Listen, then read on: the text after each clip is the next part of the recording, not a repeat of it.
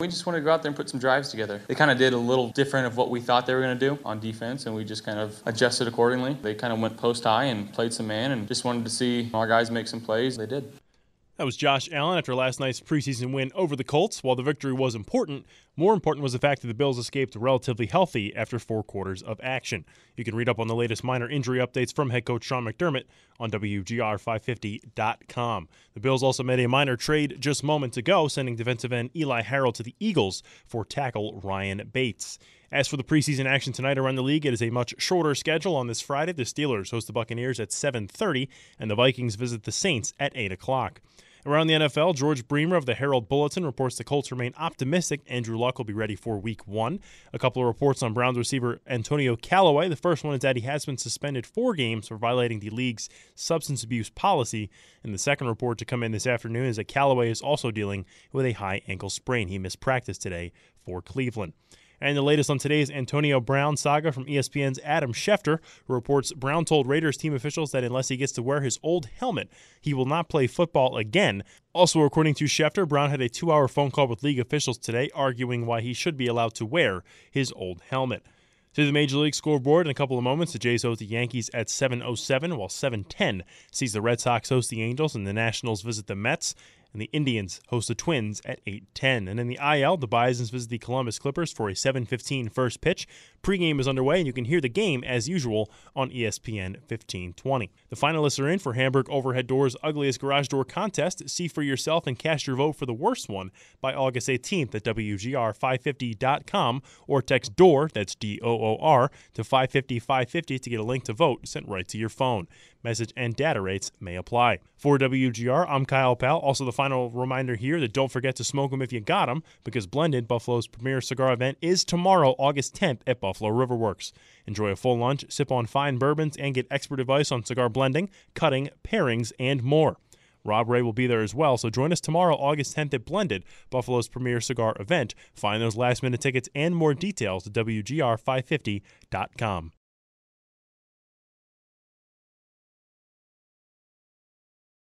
Enjoy a tall, cool dude. I grew up like most kids, worried I couldn't bench 2 plates, that I wouldn't fit in, that I wouldn't find love.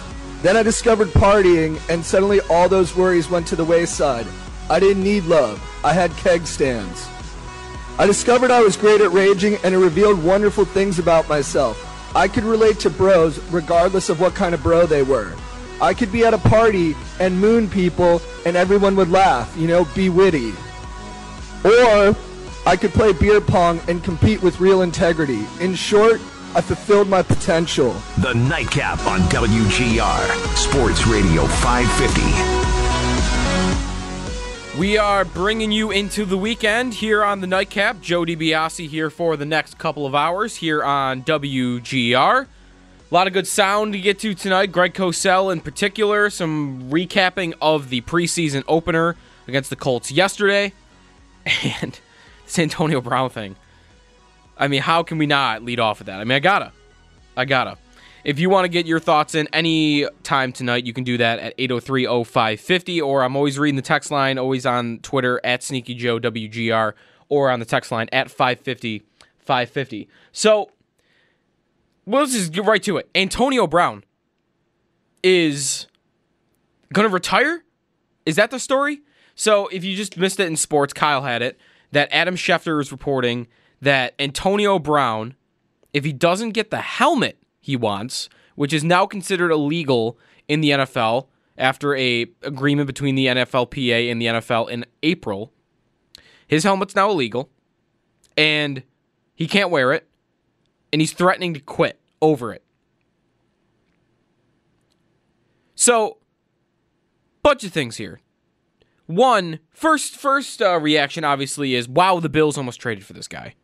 Like, they came that close to doing it. If Brown wanted to come here, it probably gets done.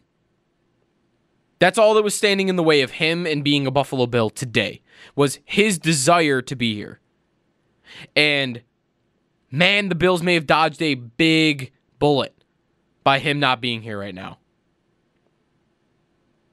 The report from John Clayton was that the Bills are willing to swap first-round picks to get him.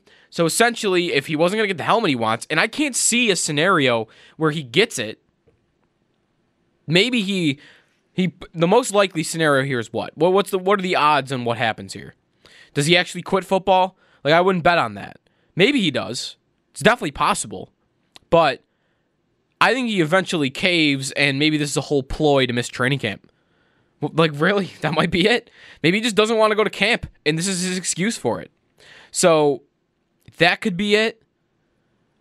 I can't imagine, like I said, though, that the NFL caves on this, and the NFLPA, whatever their agreement is, and they make an exception. I don't know. The whole point of the rule is to weed out the final few players in the league that are using the old school helmet. So to make an exception for Brown, well, then wouldn't Brady want an exception? Roethlisberger, like all these other guys who were using old school helmets? So Hard Knocks better have this stuff. I'm hoping they're gonna. That's the whole point of the show, isn't it? To catch the drama that is training camp in the NFL. And there is not a place in the NFL right now that is more dramatic than Oakland, with John Gruden and Mike Mayock and Richie Incognito and all of this Antonio Brown stuff with his helmet that he doesn't want to wear and his frozen feet. He does not. Maybe he just doesn't want to play at all. But to me, I'd have to think at the end of the day, even if he's nuts, even if he's crazy, even if he has no idea what he's doing, or if he's just being childish, whatever it is, money talks. And he wasn't just traded away out of Pittsburgh. He didn't just get what he wanted on that front. He got a monster extension. He got a giant contract. So I would anticipate he is going to play football this year. So if you're a fantasy owner out there and you've got Antonio Brown in maybe a keeper league, or maybe you already drafted, maybe you drafted yesterday and you drafted Antonio Brown in the first round, that would be a tough place to be in. But I would want to give you some caution here to not overreact and think that it's just over. I don't think he's getting his helmet he wants, but I don't think this dude's quitting football.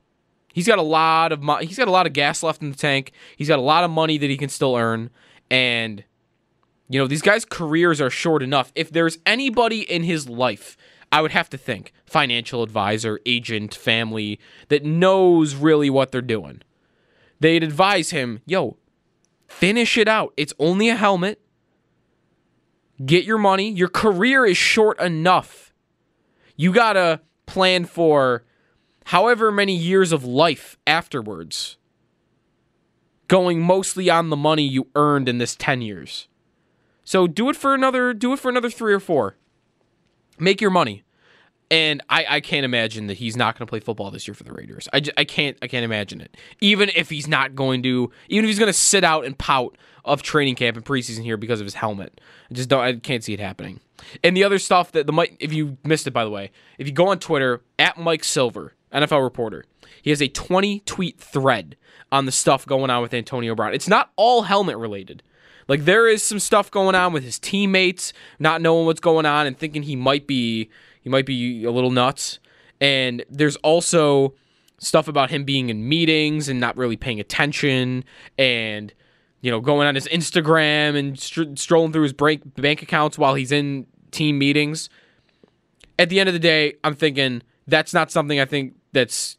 I would think that's pretty common around the league. Maybe not common, but people would do it, I think. It's like school, right? Think back at high school. There was always somebody in class that was just on their phone the whole time, sneaking their way into that. Sometimes it was me. But I don't think he's retiring over it. But I will say this.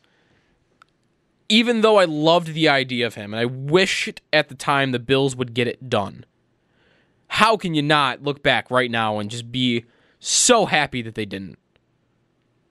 Because all the stuff they would have having to given up, the money, the draft pick compensation, you wouldn't have Ed Oliver right now. I can tell you that. If the reported deal was what it was. And then he'd be threatening to quit. We said Vontae Davis last year. Like, I know this fan base is not going to put up with that. So this place would be an inferno right now if that was going on here, and I'm glad that it's not. The only last thing I would want to mention on that is even though all the stuff is happening with Brown, I would still want to give the Bills credit for trying that, for trying to trade for him. They recognized that they don't have a number one wide receiver. They recognized that his talent level is off the charts and that he would suffice that number one wide receiver position, and they went for it. And I want to give them props for that. And I would want to think, even though they didn't really chase Beckham when he was available, and like that one was always confusing to me. There was a report out there from a couple months ago that when Beckham was being talked about being traded, Gettleman called the Bills and asked if they wanted him. And the Bills said they weren't interested, even though they had gone after Antonio Brown. That one's a little bit of a head scratcher for me. But going after Brown would give me optimism that if another star receiver becomes available in the next year or two, I don't really have a name for you here. Julio Jones is still in a contract dispute. He's probably bad for that. Amari Cooper in Dallas doesn't have a contract. I don't really know who to throw out there, but I would be optimistic that if a true number one receiver comes available, that the Bills should be on a list of teams that could do it because they almost did it with this guy. Anyways, with the team itself, they played last night, the preseason opener. There's a lot of good audio from last night's postgame. You can catch that on demand at WGR550.com. Christian Wade, I mean, how can you not think that was one of the best moments in Bills preseason history? Jeremy, on the morning show yesterday, his topic was, or his question was on Twitter at least, what's your number one Bills preseason memory? And like Bulldog, the first thing I thought of was Matt Sims, of all people, throwing the ball over his head backwards 30 yards into his own backfield. Just a comical, unbelievable play that you can't imagine anyone would have the gall to do. And he did it. He threw the ball backwards. That happened. Now, yesterday with Christian Wade, it gives you a couple of things. It's a big play. It's the preseason opener. It's a home game. And who the guy is makes it. And that's why that shoots right to the top of the list for me. The Christian Wade touchdown from last night shoots to the top of the list for me for like the greatest preseason moment in Bills history that I can think of. You need a little bit of novelty to it. And you got that. A former rugby player who, by the way, is risking like a very star-studded rugby career in Europe to try and play a completely different sport. That takes guts in the first place. So he's doing that. He's sacrificing a little bit of money, unless he makes the team. Then he would obviously, he'd probably be making more here than he would over there. But practice squad, he wouldn't be making the same. So he's trying that. He's risking a bit of money. He's coming to a new country, a new culture, new everything. It's such a great story. And the story's great. Look at the run. It's not a fluke. It's not like he scored a 1-yard touchdown. This isn't Kyle Williams on the goal line. I don't want to bash that against Miami because that was awesome. But this guy has some real talent there. Did you see how fast he was moving?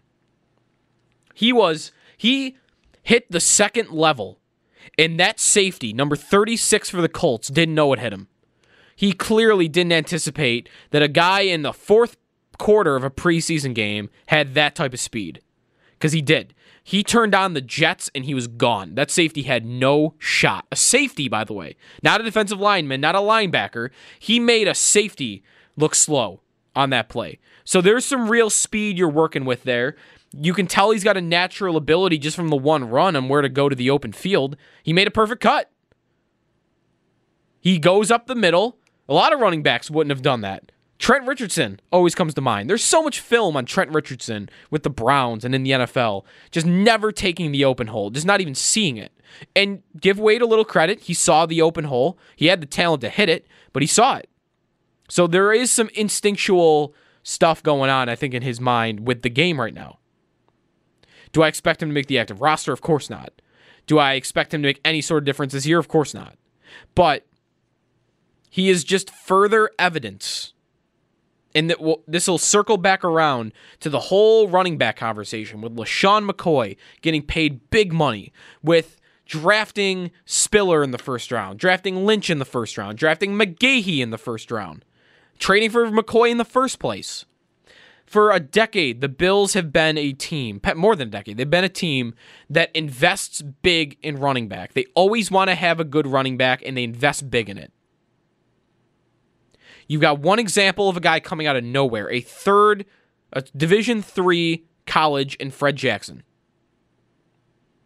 who was great, very good for years. Christian Wade, I mean, doesn't it just make you think, wow, you really can find running backs anywhere? This guy was playing in like Wales or Scotland, wherever they're playing these rugby games, in Europe. And he just comes over here. The first football game of his life. He's practiced, I know.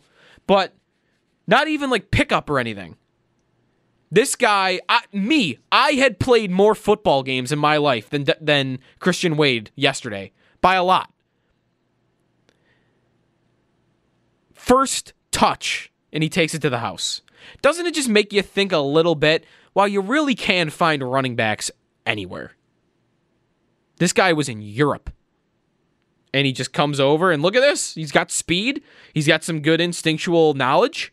And he took it to the house. And there's reason to believe that, hey, you give him a year of development on a practice squad, he gets more familiar with the game, he gets more work with a couple of veterans, or maybe even one veteran, whoever he's got. It could be Frank Gore, it could be Sean McCoy working with him, a running backs coach, that this guy could be something. And you got him from nowhere. An international allocation program is where he came from. Now, we had one person actually just texted in, Jeff, is asking about him being a returner, like a kick returner and a punt returner, and I can see why you would think that. I actually kind of thought the same thing when I was watching that highlight on replay, is you look at him and you think, that's not going to happen every time for him. Running back's a little tough when it comes to figuring out the game as opposed to a returner. Returner, you're just trying to get as far as you can. You're not really worrying about gaps. You're finding the open space and you're hitting it. But I think at this point in time, I would think they're not going to throw that on his plate. He's already trying to learn the game itself and running back, that I don't think they would throw that on his plate. But I think it's a good idea for the future. There's certainly enough speed there, and there's enough athleticism there where that could be a guy that makes the team in the future as like a special team running back guy that maybe returns kicks. And it's just further evidence you can find a running back anywhere. Speaking of running back, how about Devin Singletary last night? He was great. He looked great. His numbers weren't super, like they weren't off the charts or anything, but he was very good last night. And he showed the capabilities that in the talent that got him drafted where he got drafted. I can kind of see why he fell to the third round. He does not have breakaway speed. I even saw that last night. He makes a great run on a 3rd and 1. He finds the open hole that actually, by the way, was not open. You watch it in slow motion. Cover One on Twitter went through it. The hole's not open, but he anticipates that it's about to open. So that's where he goes. So he has that anticipation. All right. He has the shiftiness to fit in that hole, the contact balance to not go down when he's hit trying to make it through that hole. Then the great spin move on that linebacker just embarrasses 57 of the Colts. But what happens right after that? He doesn't have the speed to hit the home run. He doesn't have the speed to take it to the house. Right there. The acceleration, the quick burst that can get you to quick speed like that. Now he does have a burst, but it's not like that. It's not, Alvin Kamara for the Saints. He reminds me more of Devontae Freeman in Atlanta, who is a very good running back, a very shifty running back. He'll make you miss an open space, but he's not always going to take it to the house. And I think that might be what we got in Singletary. So all that being said, I'm not criticizing for not being able to turn that run into a 50-yard run. I mean, he turned a nothing play in a 3rd and 1 into an 8-yard gain. So I'm still optimistic after last night for sure. More so, that this guy is capable in year 1 of at some point being their starting running back. If you had to have him be the featured guy, most of the time a 3rd round pick, a 3rd round rookie even, is going to be able to hold his own. But this guy might have some real special talent that I think could continue to pressure the Bills into moving on from one of their veteran running backs. I would have to think after one game, TJ Yeldon would be the guy behind the 8 ball. Just the fact that he fumbled. He had problems with fumbling in Jacksonville. His first drive for the Bills in a preseason game, and he fumbles. So So that's not a good sign.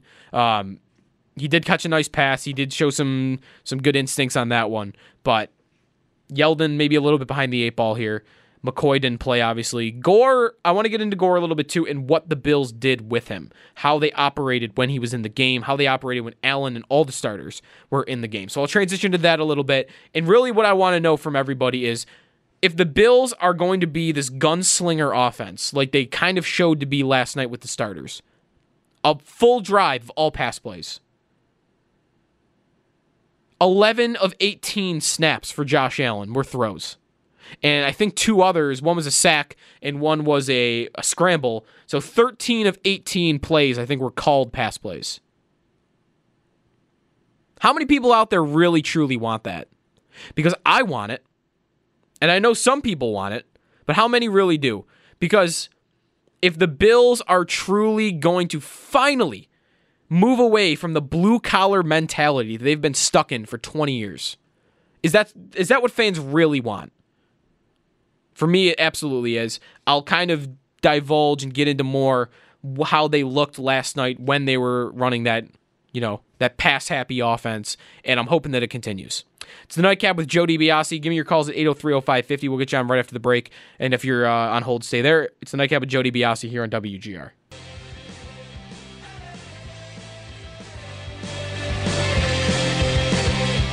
I try to keep it under control. I look for trade. I look for why guys play well. I think coaches are more interested in these preseason games and evaluating individual players. Obviously, they're playing their schemes and their techniques that they've been teaching, but they're not hardcore game planning against an opponent per se. So they're really looking at individual players. That to me is the fun of it. Obviously I focus a lot on quarterbacks, but that's what I think the preseason is for, evaluating players. Greg Cosell from NFL Matchup on ESPN and also NFL Films with One Bills Live earlier today. Stay tuned. We will get to him at some point tonight.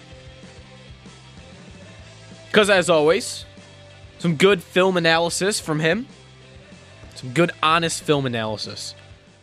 We had a film guy today and we had a analytics guy today. Aaron Schatz on the afternoon show, Greg Cosell on One Bills Live. Both of those are on demand at WGR550.com and the radio.com app. I don't disagree with him there. Like he's making a point about the fact that, I see this a lot. Like some people do like the preseason. Joe Goodberry, who covers the Bengals, lives around here. Like I saw him tweet this last night.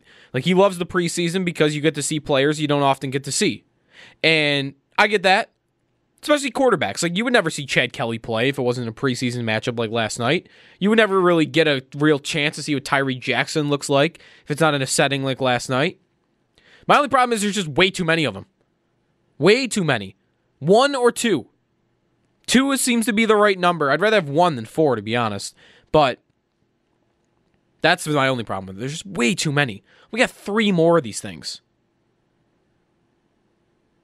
3 more. Anyone else think the Bills looked ready last night? Let's play the Jets tomorrow. I'm ready. They seem ready. I don't think the Jets were. They got lit up by Daniel Jones last night. Maybe I should give Daniel Jones credit. I don't really want to though. He lost 57-3 or whatever to Wake Forest. Just the college record, man. It's so bad. Some other interesting stuff did happen around the league. Kyler Murray was really good last night. I mean, I'm all in on the Cardinals. Not all in. I am at a point where I think the number in Vegas being 5.5 for them is really disrespectful. It should be higher. The offense was dynamic. Kyler Murray last night, if you watched him, you could just see he has got zip on every single pass he throws. He moves well. He's always got his feet planted. His mechanics are almost perfect. The height's not there. Correct. Everything else is. All of it. The arm strength, the accuracy, the athleticism, the body mechanics. I would anticipate he's going to be really good. He reminds me a lot of Russell Wilson, and I don't know. I think the Cardinals are going to be better than a 5-win team, which is about where Vegas has them. So he was interesting last night. Daniel Jones did look really good for the Giants, 5 of 5. There could be, I'm wondering if there's any wiggle room there. Pat Shurmur today, Giants head coach, says that he does not see Daniel Jones getting first-team reps this week at quarterback. That's still going to be Eli Manning, who, by the way, went 0 of 1 and went 3 and out in his only drive and got booed off the field. Who plays for the Giants against the Bills week 2? And all along, I've been thinking it's going to be Eli Manning. It's going to be Eli Manning. But maybe if Daniel Jones does continue to show well, that the Bills will be seeing a rookie quarterback in week 2. They'll see Daniel Jones in week 2 against the Giants, and that could really end up being that's the only one this year. The only matchup the Bills play this year where they have a rookie quarterback on the opposing team, but you might not get to see him. I think they'll play Haskins against Washington, who, by the way, also played last night, and he was up and down. That's the middle of the year. That's November 3rd. And then Denver, you play later in the year, November 24th. I don't think they're going to be very good at all.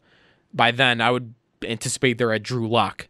So if that all happens, it still could happen where you don't play any rookie quarterbacks, but it's starting to shape up like you might play 3.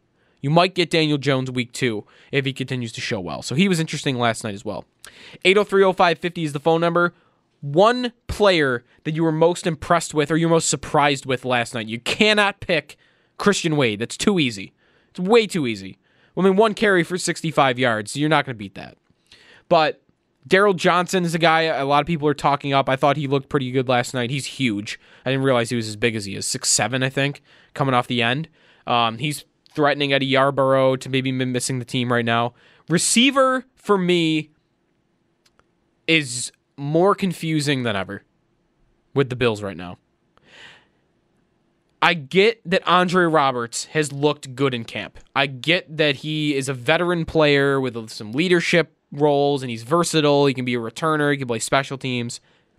I don't want him playing wide receiver for this team in any way this year in a significant role. Like, if it's a part-time role once in a while, like Brandon Tate used to do for the Bills, like if you were in a pinch, you had injuries, then he had to go in, fine, done. Andre Roberts playing significant snaps for you is not good. If you would have told me 2 months ago that Andre Roberts, on the first preseason game, with everybody healthy, was going to be playing the 3rd most snaps with Josh Allen, because that's what happened last night. He played more snaps than Zay Jones, only played less than Cole Beasley and John Brown. I don't even think Robert Foster got on the field with Josh Allen. If you would have told me 2 months ago that would have been the case with Andre Roberts, I would have told you something's gone horribly wrong. Someone's hurt. Someone's been traded. Duke Williams isn't good at all. David Sills isn't good at all. Like, a whole lot of things would have had to gone wrong. Robert Foster not showing up to camp and continuing from what he did last year has been that thing. The only scenario where Roberts would have ever got a shot to play wide receiver, a position, by the way, he has not played in years on a consistent basis, would have been if the other guys were not doing their jobs and were not meeting the bar the Bills thought they would meet. And Zay Jones, for me, has been that for 3 years now. I have never been impressed by him. There's never been one facet of his game that I thought he's been great at. I think he's a good route runner, and I think he's average at best in about everything else. And I would say below average at this point with his hands, which is something that he was talked about being good at when they drafted him. It's not there. All the drops he's had, a lot of balls that fall through his hands. If you could qualify any catch as a tough catch, he almost never makes it, it seems. So I'm not very optimistic about his long-term standing with the team right now. I wouldn't say he's going to get cut, but I wouldn't want to rule it out. Robert Foster, same thing. I don't want to say he's going to get cut. He was great last year. But would I rule it out at this point? I don't know what they're going to do with that position. And I hope their plan is not Andre Roberts as the 3rd wide receiver. Or that's where they end up. I think you need to make a trade if that's where you're at. He could be the 3rd best receiver on the team. The reason I don't like the idea of it is you're playing another player under McDermott and Bean that's getting a significant role that does not have a ceiling, does not have a high ceiling at all. And I will always think about Mike Tolbert for that. There's a lot of similarities actually between him and Andre Roberts. They are 2 guys that when they came into the league, they played a certain position, and to stay in the league, they had to change. After that change, the Bills want to go back to what they came into the league as. There's a reason Mike Tolbert had to start playing fullback with the Chargers and then with the Panthers. There's a reason that he had to switch from running back to fullback. He didn't have the speed. He didn't have the athleticism to keep up at that position. That's why he became a bigger body throughout his career. Did you see him with the Bills? He was a pretty big running back. Why? Because he had been playing fullback. And the Bills decided, he can go back to playing running back. He can do it. We know Mike Tolbert. He's leadership and all that stuff. Veteran presence. And he wasn't able to do it, and they had to pull Travaris Cadet off the street halfway through the season because they couldn't put a running back on the field that wasn't LaShawn McCoy. And I feel like in a similar way, that's what's happening with Andre Roberts. Came into the league as a wide receiver. He played, a good amount at the position for the Cardinals. I think he had a year where he had over 100 targets. 2012. 7 years ago, by the way, but 2012, he had 114 targets. He had 64 catches for 759 yards and 5 touchdowns. Funny, his career at the beginning actually kind of looks like Zay Jones's. A lot of targets, not a lot of catches. 98 targets the year before that. And then what happened to Andre Roberts? 2015, he goes to Washington. 27 years old. Only 21 targets. He goes from the 4 previous seasons, 73, 76, 114, 98. Suddenly, he goes to Washington, 21 targets. What happened? To stay in the league, Andre Roberts had to become a damn good returner. And he did. Credit to him. He lit up the Bills the last 2 years. With the Falcons 2 years ago, in that road game the Bills won in Atlanta, where they only had 10 men on the field in that final play, and they got a little lucky. And Tyrod, by the way, showed out in that game. He had a bunch of big passes to Charles Clay, and what a time that was, by the way. Tyrod, big passes and a road victory in Atlanta to Charles Clay. But that happened. He had a couple of big returns against the Bills in that game, and then last year against the Jets, he was a handful. I think he had 2 or 3 returns in that one against the Bills. So he did well for himself. He stayed in the league by becoming a very good returner. And he became a part-time, at best, receiver. 21 targets, 25 targets, 4 targets with Atlanta, almost no offensive snaps, and then 17 last year for the Jets.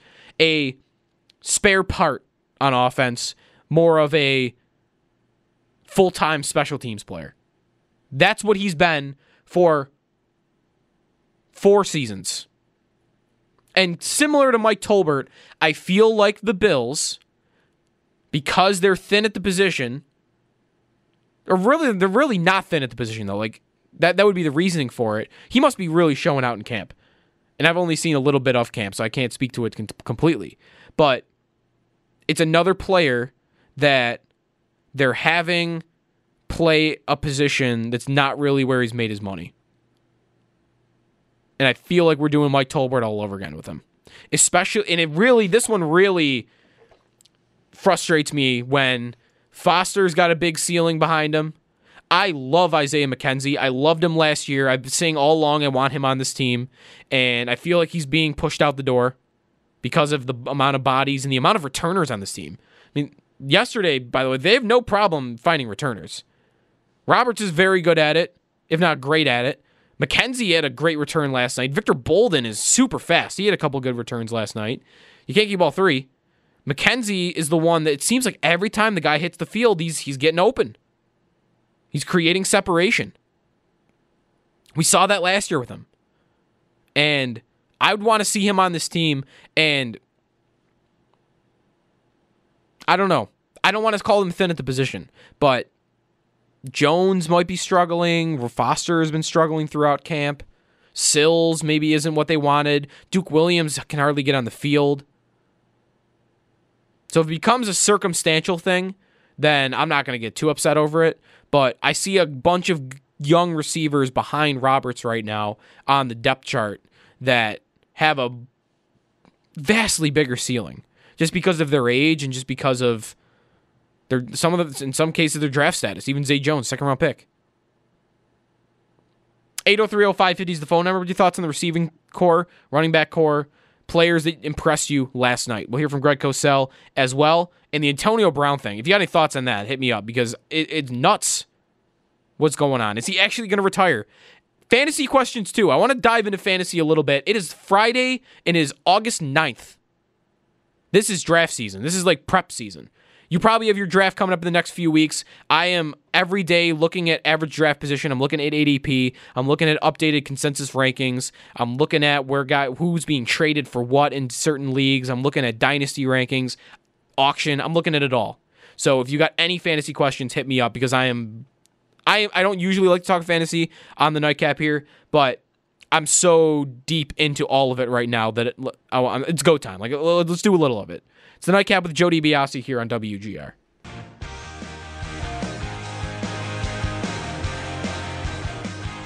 You saw the energy and excitement, not just of everybody in the stadium, but everybody on the sideline. We had to push everybody off the field so we can kick the extra point. I think I was talking to some of the guys, all he's used to is practice. He breaks a long run in practice, he goes straight back to the huddle. So after he scored that touchdown, he was just kind of standing there, and Wyatt Teller had to tell him to get off the field. But that just shows how relatively little he knows about football because he's never played it, but how much he's learning. And like I said, he got the opportunity, he took advantage of it. I think as time goes on, he's going to be smarter and learn a lot more things. I'll tell you what, the entire team was super pumped for that to happen. It was awesome. Josh Allen. This is going to be the second Brandon Tate reference of the night, which is kind of weird. Remember when he did that spin move and everyone was going nuts on the sidelines? I'll give this Bills regime one thing. When it comes to that, like team unity and team excitement. Chris Brown spoke to this today on One Bills Live on like how if a wife is sick, like one teammate will bring food over for another one. Like the very family oriented atmosphere, it seems. That wasn't always the case, especially under past coaches. And I would almost say that certainly seems to be the case under this one. So you like that. But the reason I usually don't like to bring that up a lot is how often is that going to win games for you? It's going to, I think, that will be important. I just don't think yet. And here's what I mean by that. Think about some of the NBA dynasties in recent memory. The Warriors, the Heat, the Cavaliers.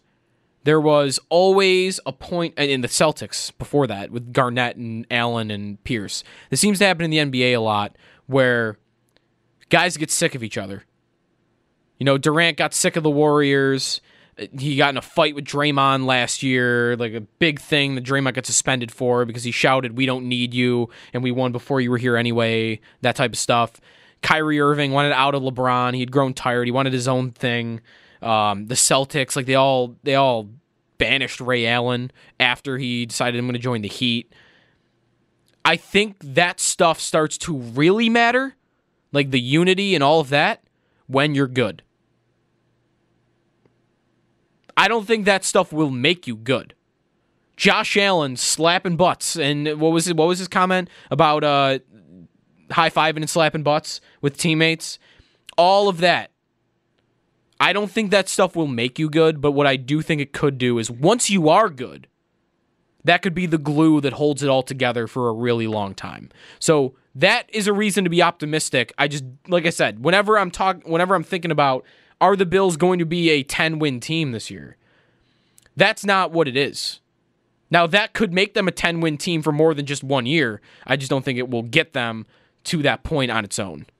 803-0550 is the phone number.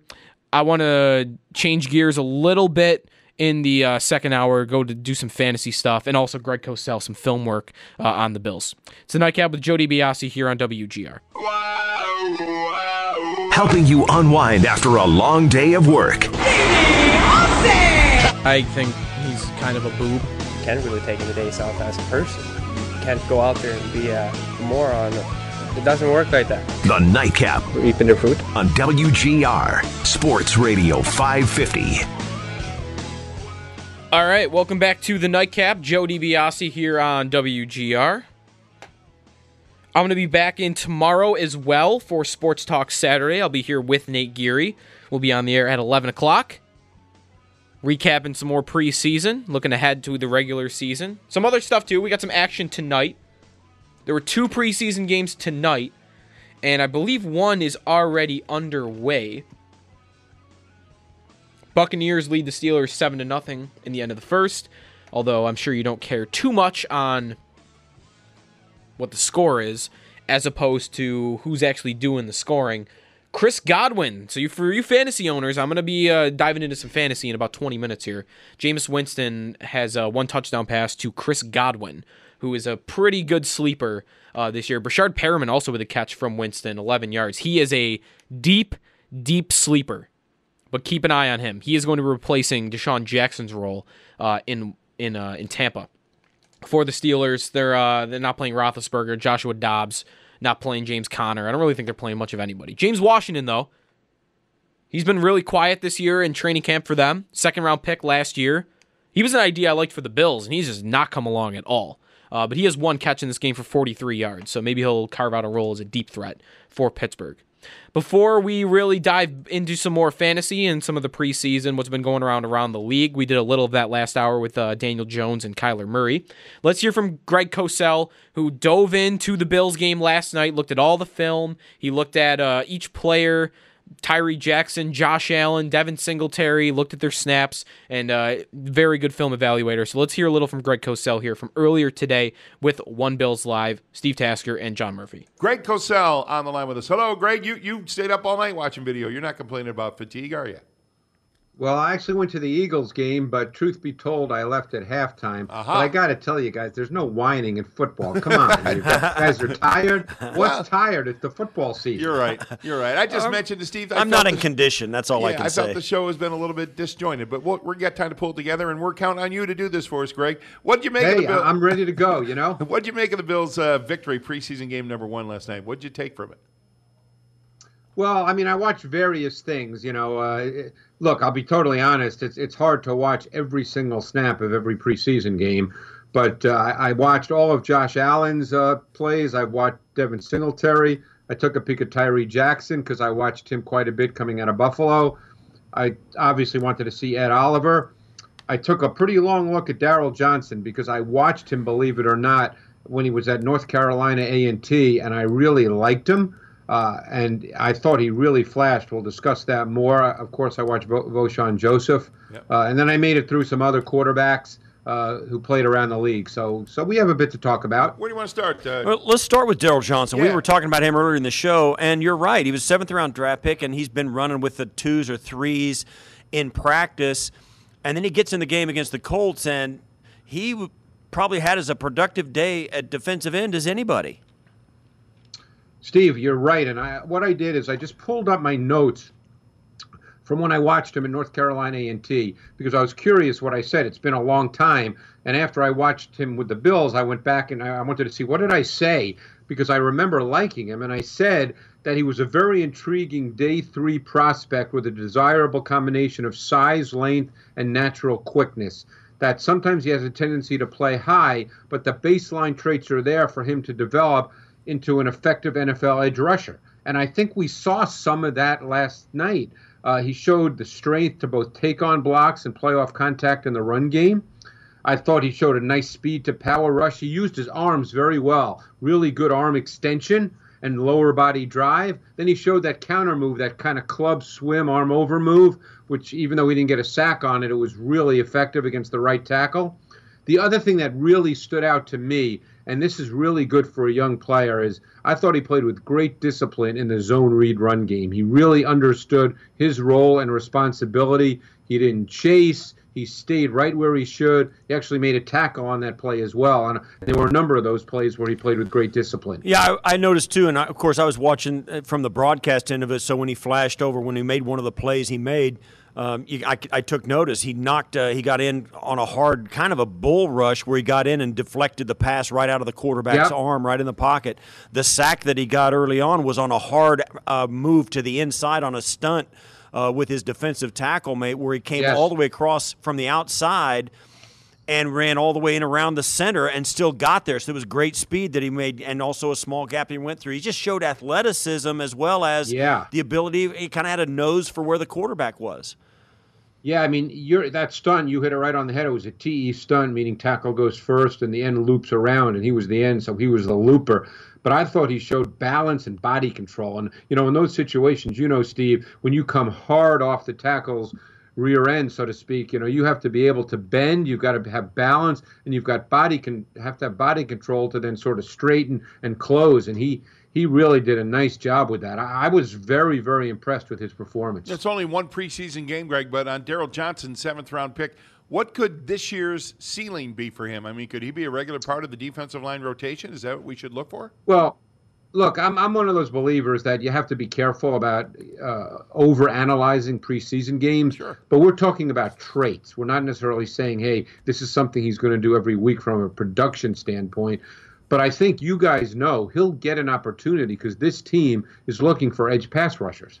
I mean, other than Hughes, Shaq Lawson has not proven to be that guy, and I don't think he is that guy.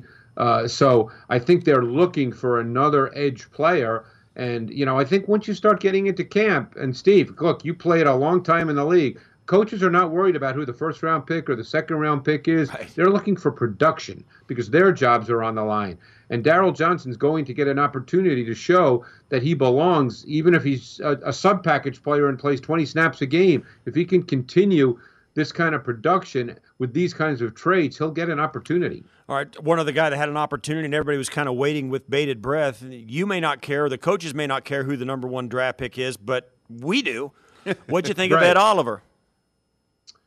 It's interesting because I thought he had a little bit of a tough time. He was matched against Quentin Nelson on a lot of snaps, and, he struggled a little bit. Look, I think he's at his best off movement, whether he's slanting, whether he's penetrating. He's not built to take on double team blocks. But, of course, in this league, he's going to have to take on some double team blocks. That's part of being a 3-technique defensive tackle. So, he's going to have to learn how to use his hands. He's going to have to be a master technique player to play off strength because he's only 85 pounds. He's not going to be 310 or 315. So he's going to have to learn how to play with great hand usage and great technique so that he can play off contact. And because obviously he's got great athletic ability, but on every play you're not just penetrating into a gap. Greg, we're with Greg Cosell, by the way, executive producer, analyst, NFL Matchup on ESPN, talking about some of the Bills' performances last night.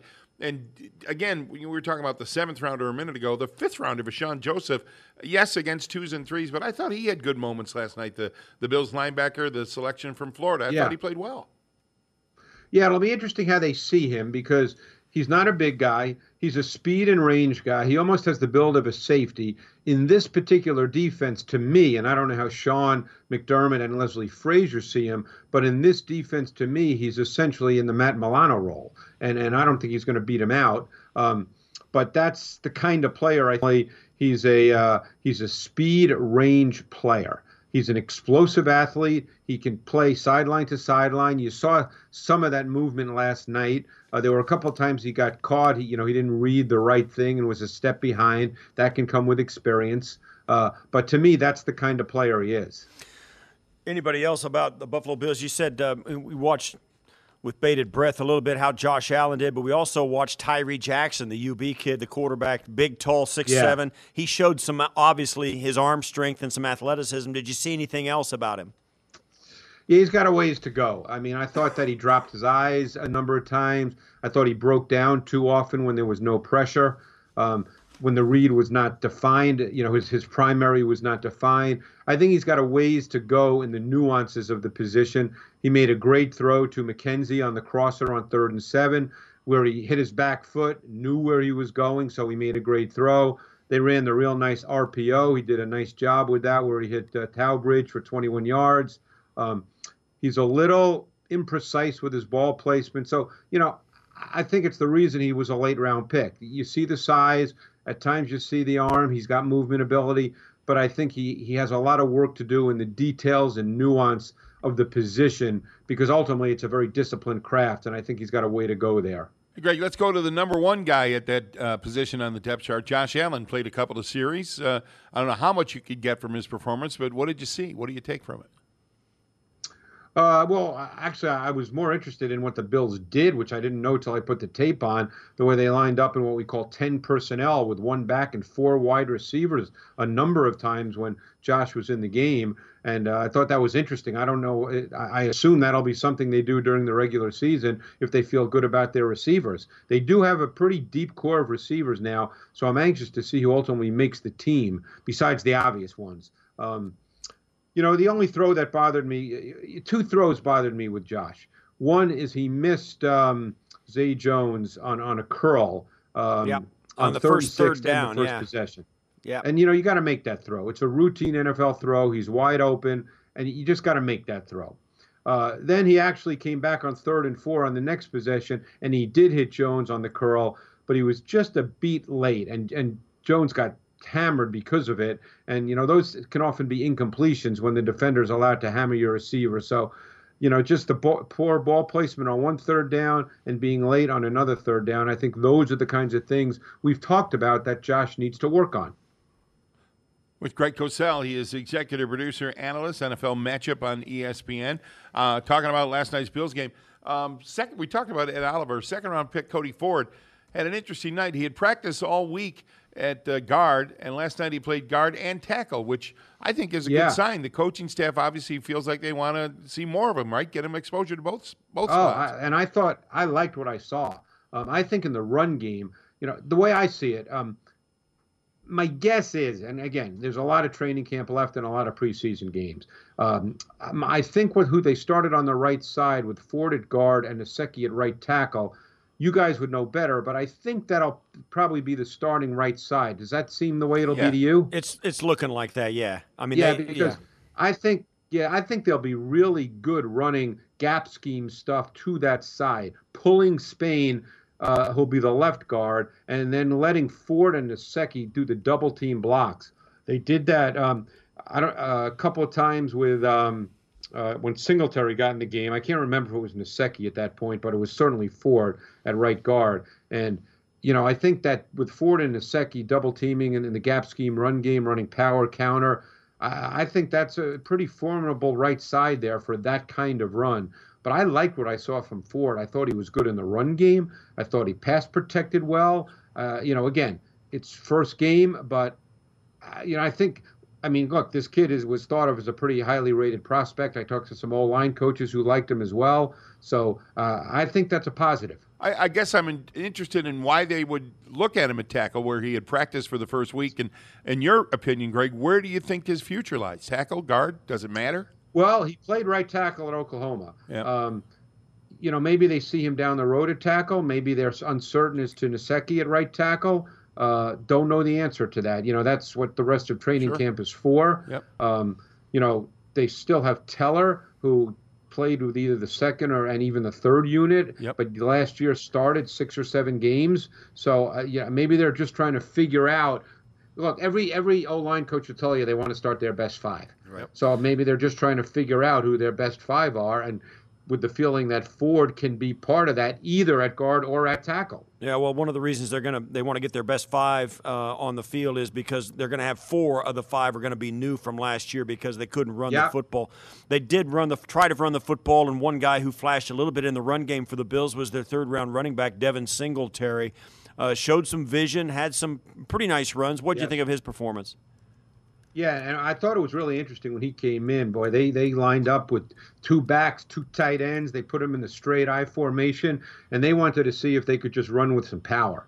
And, and Singletary, look, we kind of know what he is. I mean, Singletary he's showed patience. He showed decisive short area burst. He's got elusiveness. He's shifty. I think he runs hard. I don't know if he'll be powerful at the NFL level because of his size, but he runs hard. He's a slashing style of runner. He's certainly got a downhill mentality. There's no question about that. I thought he caught the ball well too. Yep. Yeah, and I thought that was one question mark coming out of college. He didn't have very many receptions, but the Bills have used him, and actually when they worked him out, that was all they wanted to look at, and he showed an ability to do that, I thought, last night.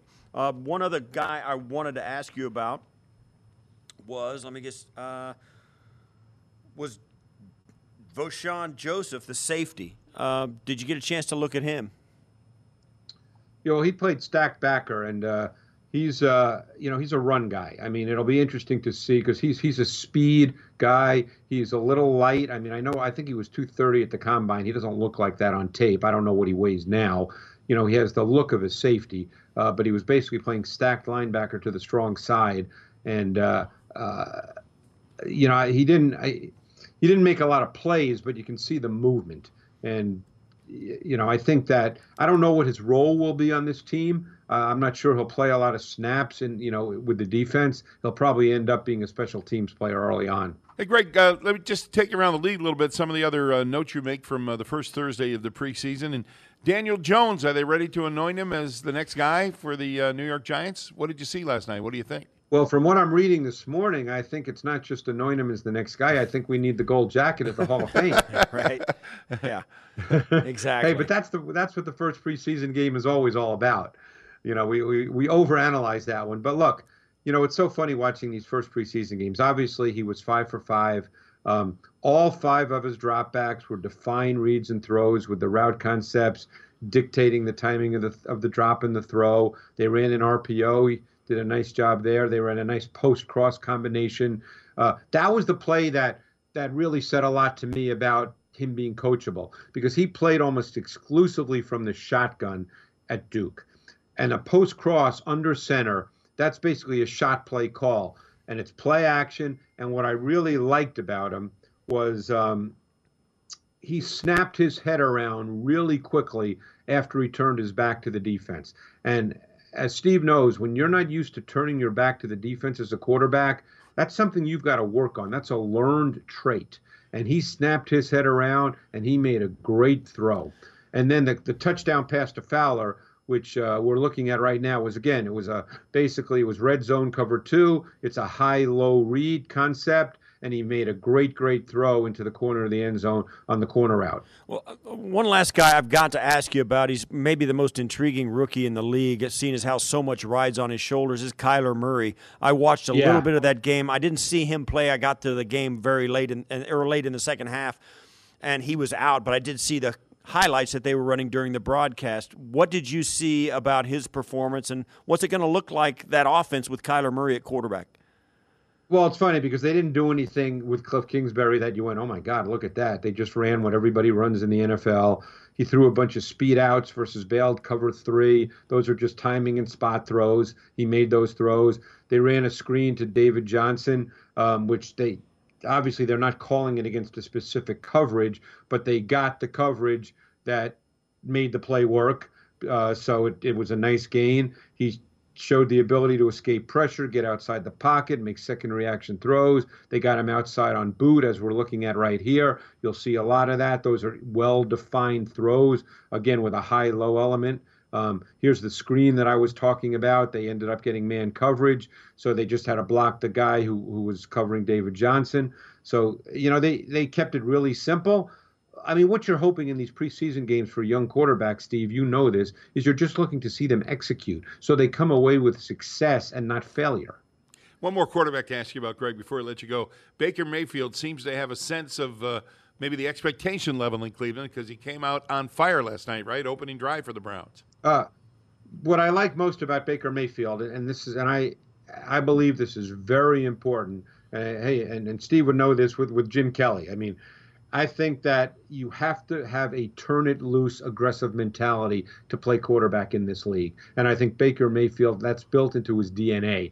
He turns the ball loose. The touchdown pass he threw to Higgins was a great example of that. It was a tight window on the seam throw versus zone. And say what you want about Baker Mayfield. He's aggressive. He believes in himself. I think that's in his DNA. That's the way he plays. He's going to make throws. And I think to be a great quarterback in this league, I'm talking about I don't use that term loosely, and I'm not saying he's great now, but I think that to be that, you have to have an aggressive mindset. It has to be part of your persona, and you've got to make tough, difficult throws when the situation demands it.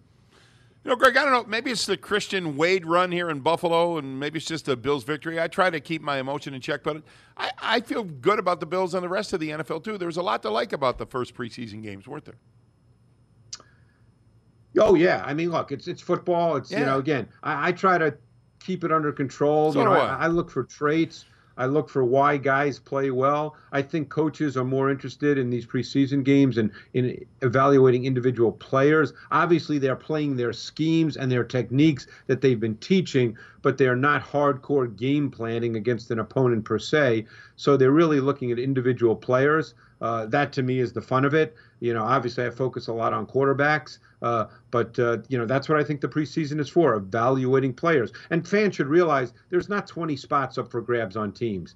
As Steve knows, what are there, Steve, 5 to 7 spots that are really up for grabs? Not me. I'm making rash judgments and snap decisions based on everything I saw yesterday, and I'm pretty sure. And I like that. I'm pretty sure I know what's going to happen. Just look at one play and make your judgment. That's right. I've seen enough. Yeah, there you go. We'll talk again soon. Thank you, Greg. Thanks, Greg. All right, guys. Talk to you. There he is, Greg Cosell. As always, I told you, good stuff. Now we'll switch to fantasy. And even a little bit on the Bills. John Brown, Cole Beasley. Last night is really the first real indication, I think, of where you can expect a draft or to see these Bills receivers drafted. And running backs, even for that matter. Actually, no, running back you really still don't know. But receiver, I think there's a very clear pecking order on where those guys should be drafted. And I'll take a stab at the running backs before we get to some around the league stuff. It's the Nightcap with Joe DiBiase. Thanks for listening. 803-0550 for your Bills calls and also your fantasy questions right here on WGR.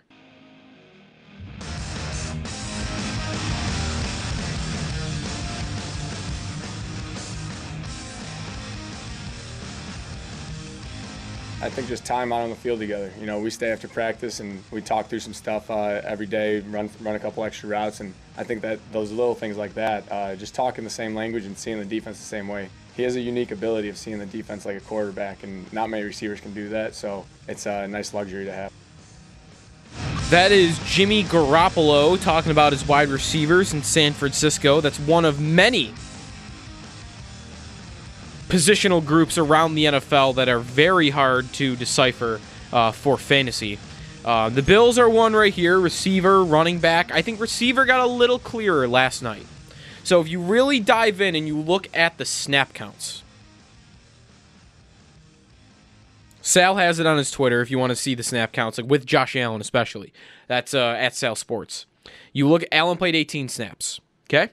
Brown played 17. Now, he only got, I think, 2 targets. He made 1 catch. Maybe it was only 1 target. He made 1 catch, but he was on the field. Beasley, a couple of targets. I think there was another catch he made that maybe was called back from penalty. He was on the field for 13 of the 18. Then there's Andre Roberts, and then Zay Jones, and then nothing really from Robert Foster. Ray McLeod got a couple. So, fantasy-wise, Bills receivers has been one positional group around the league that's been one that you want to try to decipher. Kind of like San Francisco, Garoppolo's talking there. The difference is, I think in San Francisco, you can know that you're going to get a pass-happy offense with a quarterback that's at least reasonably good. I think Allen's ceiling is certainly higher than Garoppolo's, but Garoppolo, I think you can know, like, he's going to throw the ball 30, 40 times. There'll be volume at least. And Deebo Samuel's there in San Francisco. Jalen Hurd is a good young rookie. Dante Pettis in his second year. There's guys. Here, there's guys too. But the fact that Andre Roberts is right now the third receiver seemingly, or he's at least in that position, I would have to say that makes it a lot easier to draft these guys. Brown is clearly the top guy you are drafting right now. 100%. If you're picking a Bills receiver in a fantasy draft tomorrow, a lot of you are going to have him tonight. Maybe you're having one right now. Maybe tomorrow's your draft. Maybe next week. But like this is prime draft season coming up. Brown is the number 1 Bills receiver off the board. This is a vertical offense. He is maybe the fastest player on the offense. He's going to stretch the field, and he's also good enough where he's not a one-trick pony. He's balanced in that he can run over the middle of the field. He can get you some receptions that way too. Now, what is his ceiling in fantasy?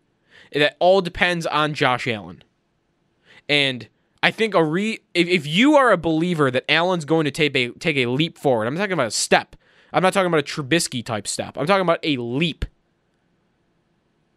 30 touchdowns through the air. If you think Allen has that season in him, you're drafting Brown a lot earlier than drafting a lot of guys because he's the only real sure thing volume-wise that you know Allen's going to use. Even Beasley, you know he's going to be on the field, but we really can't know Allen's going to use that type of player until we really see it because he never used that type of player last year, even though he didn't really have it. He never used that type of player in college. So how do we know he can do it, and how do we know he will do it? There's question marks around Beasley, and at the end of the day, a slot receiver in fantasy like that, a possession guy with not much yardage and not a lot of touchdowns at the end of the year.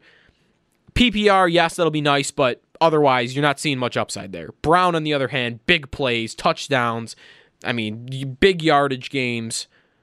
There's a big ceiling there, and he's the number one guy right now. Now, if you want to go past that, I think Beasley's got to be 2 just because you know he's got a role on the field. Whether he'll get targeted or not, we don't know, but he'll be on the field. Roberts, you're never touching. No chance ever. There's no ceiling there. That is not a guy that's going to be like, oh, he could get 1,000 yards this year. There's just no way it's happening. So you're not touching him. Zay Jones, I would take a hit after last night. Maybe he gets cut. Probably not, but maybe. Hand problems. He gets targeted a lot, I'll tell you that. 5 targets last night, led the team. 101 targets last year, only like 56 catches. Whatever it is about Zay Jones, he gets targeted a lot and only catches about half of them. And actually less than half for his career. That's not great. So if it came down to it, even though he's not had a good training camp, and even though he might be more likely to be cut than Jones, I would take Foster above Zay Jones right now. If I'm taking a flyer on a guy like that at the end of a draft, I'm still taking Foster. I'm still doing it. Think about it this way. Robert Foster started, 8 games last year? Make sure I get the right number there. I think it was 8 games last year. Just towards the end, not even. He started 3 games. Well, that's a surprising number. Maybe he played 13, but he started 3. 44 targets. He had about 5 fantasy games last year where he was just a stud. 3 catches for 105 against the Jets. 2 catches for 94 and a touchdown against the Jags. 7 catches for 104 against the Jets again. Own the Jets. 4 catches for 108 and a touchdown against the Lions. I'll even throw in there 4 catches for 21 yards and a touchdown against Miami. It's not a lot of yardage. That's still a great fantasy day. PPR, you're talking about 12 points there. It's a good fantasy day. So, think about it. That is 5. We'll even give him 4. 4 or 5 great, good to great fantasy performances in about half a season of real action. Zay Jones, 2 years in, very touchdown dependent. We know he doesn't break those big plays like Foster does. He doesn't catch enough of his targets to be a PPR guy. So really, he's become a touchdown-dependent player if you want to look at him in fantasy, and they don't come often enough. 7 is a good number. For him to have 7 touchdowns last year, that's a good number. But we are not talking about a guy, I think, that has the type of upside that we've seen on the field to make him deserving to be picked. And I've never been a big fan of his game, so I'm a little biased in that respect. Biased, I guess, in that I don't like him as a player. I don't even know if that's biasy, but I'm just not seeing it with him. Last year, I would say Zay Jones maybe had, he had 5 double-digit fantasy games in 16 starts. So double the games that Foster really had a role in and the same amount of productive fantasy days. I think that's what he is. I think he's a guy that doesn't really have a high ceiling. I don't see it. He has to be great at something to have a high ceiling.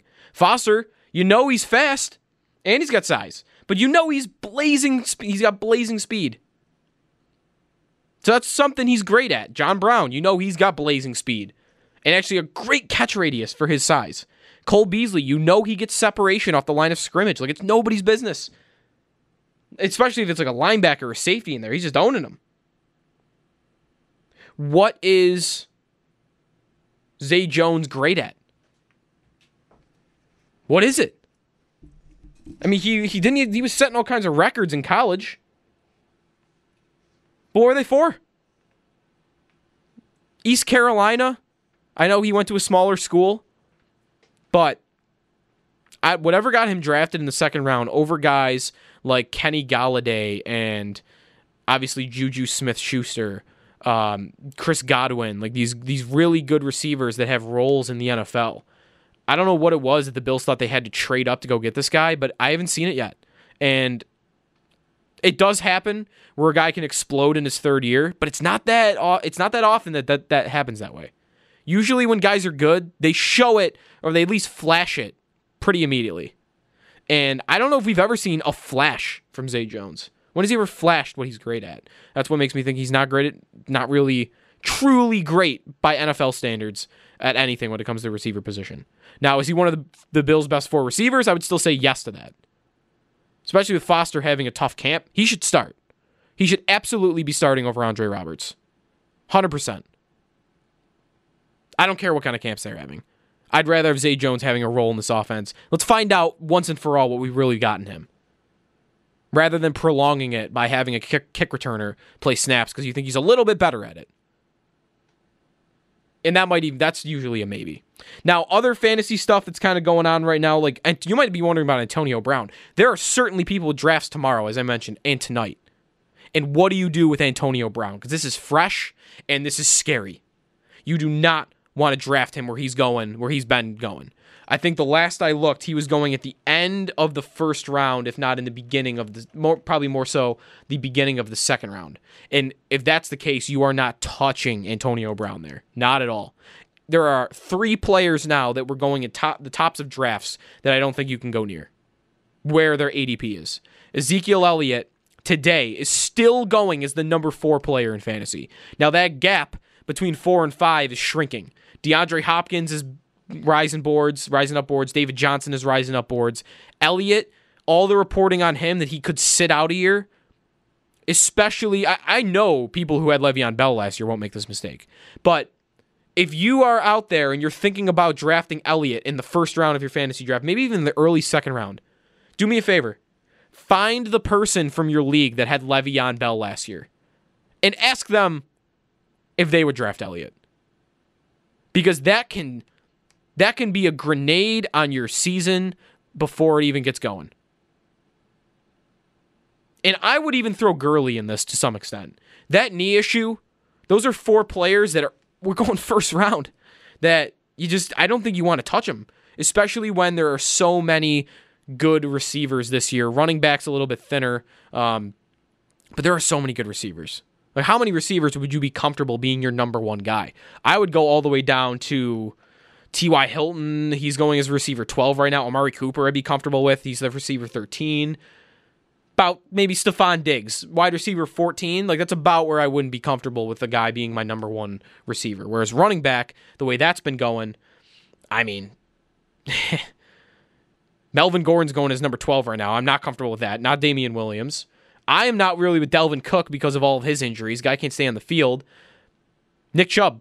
That'd be it for me. There's 10 running backs I think I'd be comfortable with, and you got to pick him at 18th as opposed to you can get Amari Cooper 34th. So, especially when it comes to running back on this, I would say don't touch the guys where they're being drafted right now that have the playing concerns. Elliott, if he's there in the 3rd round, take him. Gordon, if he's there in the 4th round, take him. If Antonio Brown, now this is where this differentiates.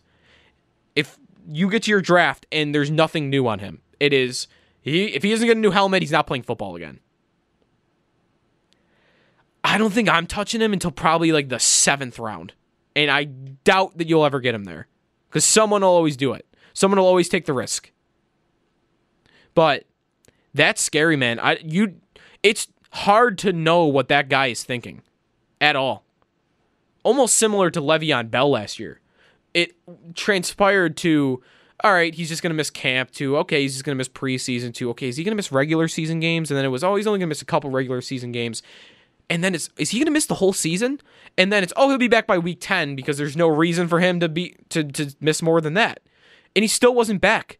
You just didn't know Le'Veon Bell's real motivation the whole time. You thought it was money.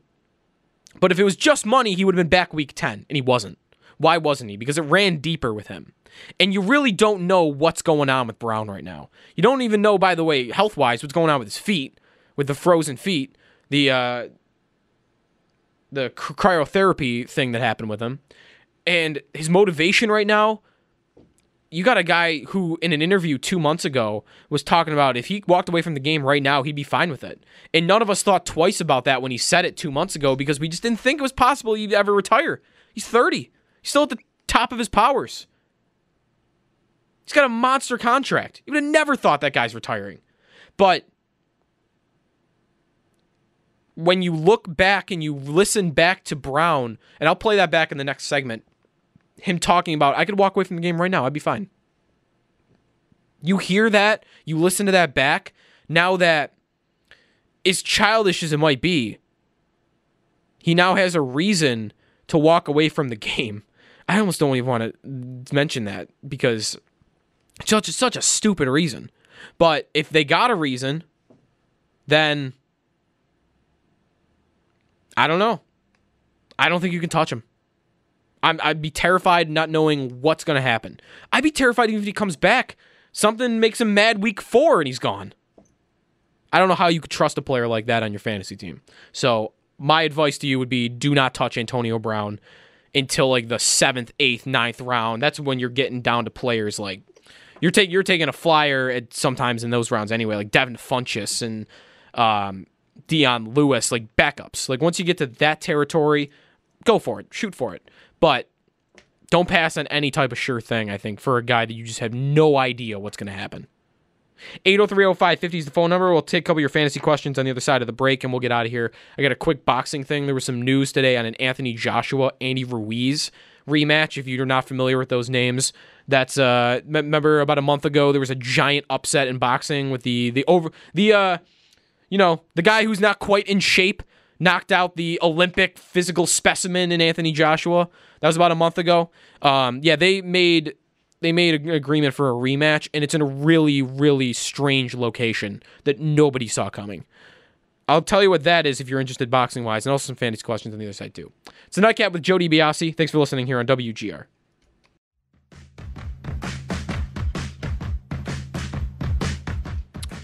Welcome back. Last call on the Nightcap. If you got any last thoughts you want to get in, 803-0550 is the number. So,